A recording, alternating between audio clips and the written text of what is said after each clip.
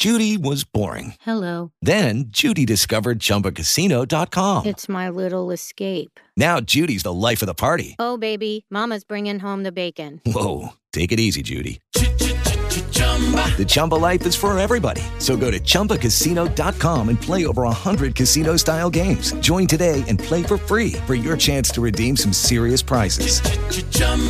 ChumbaCasino.com.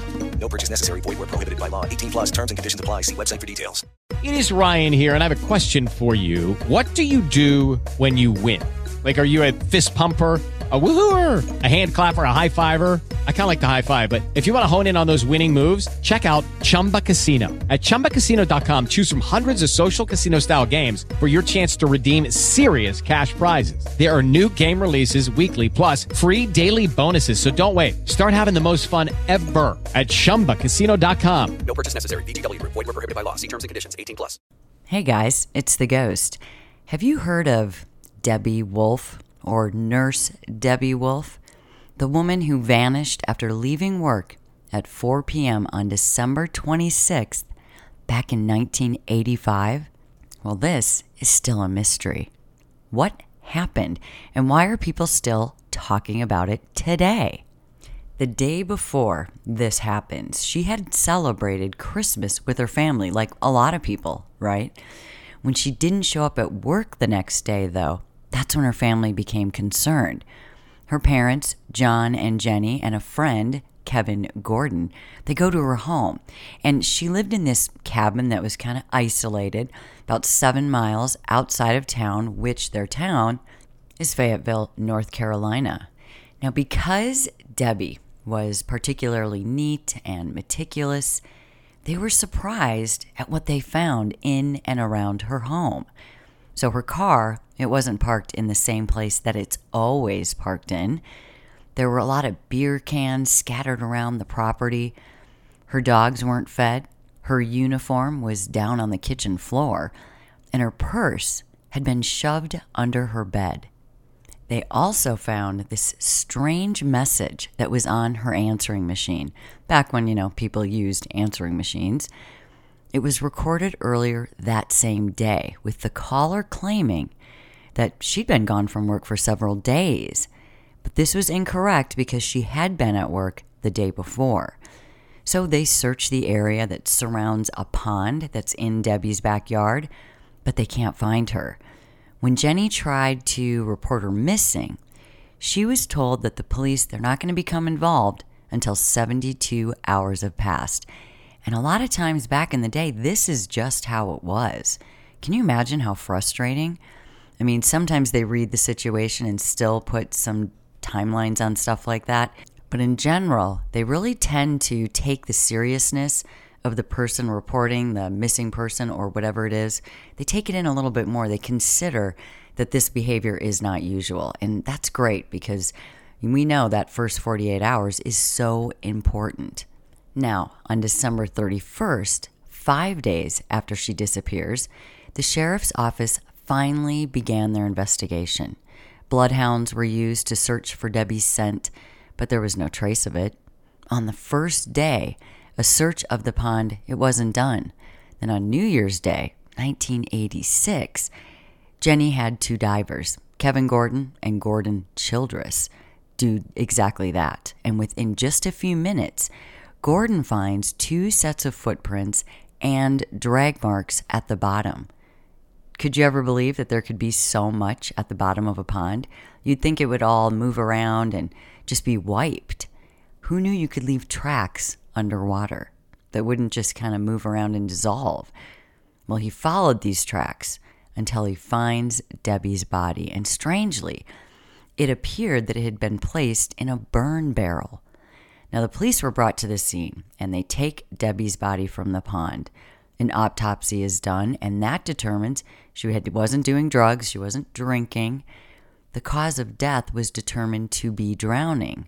However, Kevin, who was involved with the search and rescue, he believed her death was not consistent with drowning.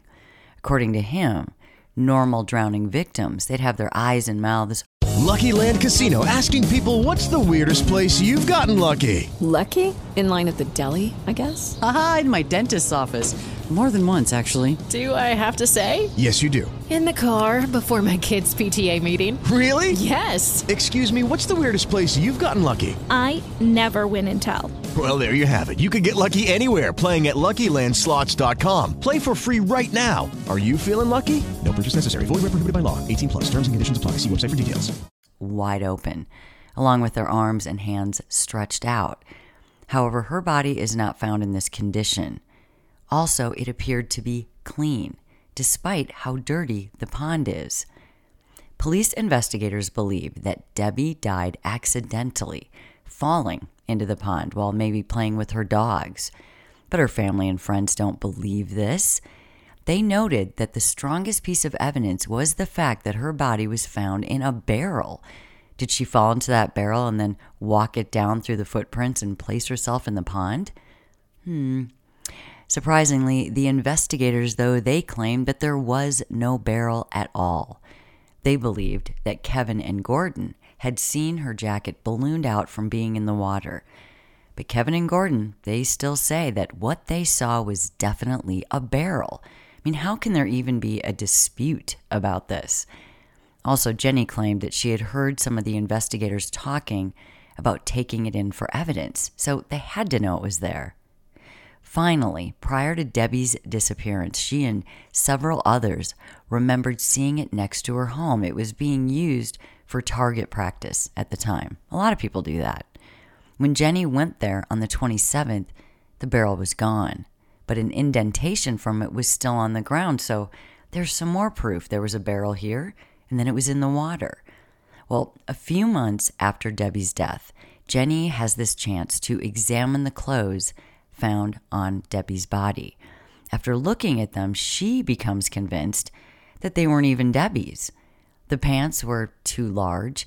The field jacket didn't belong to her or her brother. Sometimes she'd borrow a jacket from him. The bra size was a cup size that was 3 times too large for her. And the shoes were 3 sizes too large for her. However, the police still claimed that these clothes belonged to Debbie. Isn't that interesting? I mean, why fight it? Who is right here? You know, we are on the receiving end of information like this when it comes to us in reports and the news, but we still wonder what exactly is true. Here we have completely different points of view. There's either a giant barrel or there's not. I don't see how it could be confusing at all. Can you? And the clothes, again, completely obvious. They either fit her or they don't. How can they say they're her clothes if they don't fit? And where are the clothes that do fit her? I would think there'd be more questions here, but apparently they're thinking, nope, they're her clothes. And that's all we get on the outside, right? This is what they said, so this is what you get. It gets very frustrating. And Jenny, I mean, she was completely frustrated. She had a theory of her own, actually. She believed that one of the 2 volunteers from the hospital was responsible for Debbie's death. Both of the volunteers that were there had tried to pursue romantic relationships with her, and both apparently knew where she lived. Jenny believes that one of them took her hostage. Then they kept her alive for several days, and then they killed her. She believes that he returned later to remove that barrel from the pond so that her death would look accidental. But to this day, her family is still convinced that Debbie was murdered. So at the hospital, Debbie was in charge of the volunteers. This is why she'd be interacting with them all the time. One of them particularly bothered her. He had a history of some psychiatric illness, and he often would ask her to go out with him. And at one point, he was able to get her phone number, and he started calling her. He even claimed to know where she lived, and he threatened that he was going to come visit her. After her body was found, he was questioned by the police, but he had an alibi, and he refused to take the polygraph. And then he left the state a few days later. I mean, that is suspicious. Now, the other volunteer, he also tried to become romantically involved with Debbie in the weeks prior to her disappearance. However, she told her friend that she just wanted to be friends. Jenny believes that he was the suspicious caller on her answering machine, that's the one. He was also questioned by police. However, they found zero evidence that could lead them to believe that he was involved. And really, this is where the case dies off. They don't know what to do from here. This is still unsolved. It was actually on Unsolved Mysteries. I mean, they have the theory that Debbie drowned, but there is still a mystery in the circumstances. I think by having that theory that she drowned, it gives them sort of a break. You know, they don't need to keep looking for a killer. But let's just revisit what went on here and what they found, and then we can decide for ourselves. Okay, divers, remember, reported seeing her body inside the barrel. When officials recovered the body, there was no barrel. Did someone really come back and remove that barrel to avoid suspicion? Debbie's mother, she reports that Debbie had a barrel near her home, but now it's not there. So if people know that barrel was there... Hello, it is Ryan, and I was on a flight the other day playing one of my favorite social spin slot games on ChumbaCasino.com. I looked over at the person sitting next to me, and you know what they were doing? They were also playing Chumba Casino. Coincidence? I think not. Everybody's loving having fun with it. Chumba Casino is home to hundreds of casino-style games that you can play for free anytime, anywhere, even at 30,000 feet. So sign up now at ChumbaCasino.com to claim your free welcome bonus. That's ChumbaCasino.com and live the Chumba life. No purchase necessary. VGW. Void where prohibited by law. See terms and conditions. 18+. There, you'd think they'd have to find it, but it seems to be a non-issue. The state of Debbie's house was an issue, okay? The surrounding grounds, everything was disheveled and kind of messy, and Debbie was typically an orderly person. So, I mean, you have to take into account what other people that are normally around think and see. We see it in investigations. They'll ask a daughter or a friend or a roommate, you know, is anything missing? Is anything strange? Well, here, her grounds wouldn't have been in that state if she had been around. She wouldn't have done that. So we have that unanswered. Debbie's found wearing clothes that her mother insisted could not have been hers. They didn't fit. They weren't her style. They just were not her clothes. But that seems to be accepted also. Her car is parked in an unusual place, not the spot she always parks in. And I don't know about you guys, but you might have a couple spots that you park in. But typically, everyone has a spot in the home, right? The kids are in the street, mom and dad are in the garage, mom's on the left, dad's on the right, you know, whatever it is. Why would you suddenly park in a different spot? Because coming home is routine. So it just seems out of place too. But again, it's accepted and we just move on. Debbie was 5'3". Okay, her car though is found with the driver's seat pushed all the way back in its odd spot. We know from watching crime and reading, and all you sleuths out there, I mean, that could be actually to throw someone off because they talk about it so much on the crime shows that everyone by now should know.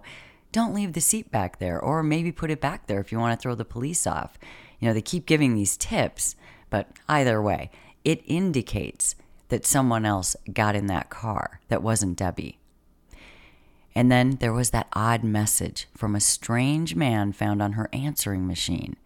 The man stated that she had missed so many days of work, but really, on the date the message was left, she hadn't missed any work yet. And they never figured out whose voice that was. So what really happened to Debbie? Do you guys think that in Fayetteville they really did what they could? Do you think they're leaning on the drowning theory because that's just good enough? Maybe there's a lot of crime going on and they don't have time or didn't have time to look into it further. I'm curious if these cases frustrate us or if we accept it in general. So I'd love to know. I mean, Debbie's mother does not believe her daughter died in this tragic drowning accident. She even told the show that. She said, there are people out there who definitely know what happened to Debbie, and I'm hoping they'll come forward and finally say something. She was loved by very, very many people. She has the right to be put to rest, and I would like to do that. That's her mother. She never got resolved. This never was solved. It's very frustrating. It'd be interesting to find out the stats actually of how many cases turn into cold cases. Because, we always seem to be interested in how many murders happen that we don't know about. How many crimes are out there that we don't even know about. But what about the ones that we hear about that kind of dissolve into the background because there's something new on the news or whatever it is? It doesn't dissolve for the extended victims, though. I bet that takes a long time. A lot of those people have passed by now. Never got answers. Very frustrating. Well, thank you for being here, and thank you for listening. We all have the questions. That's why we stay curious.